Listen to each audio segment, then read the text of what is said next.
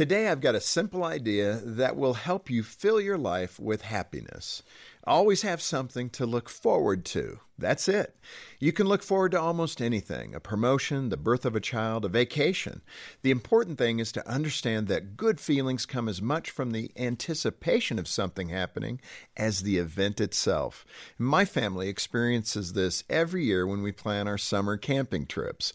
Once we get a date on the calendar, the real fun begins. My wife and boys and I spend months planning our time together, and the more we talk, the more excited we get. By summer, our camping trip is practically all we talk about. Modern society discourages waiting. We love to get from point A to point B as quickly as possible. We don't like to wait for good things to come to us. I appreciate convenience as much as anybody, but I try to remember that the joy of life is often found in the waiting.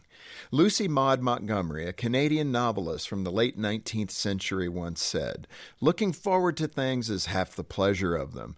Even if you don't get the things themselves, nothing can prevent you from having the fun of looking forward to them."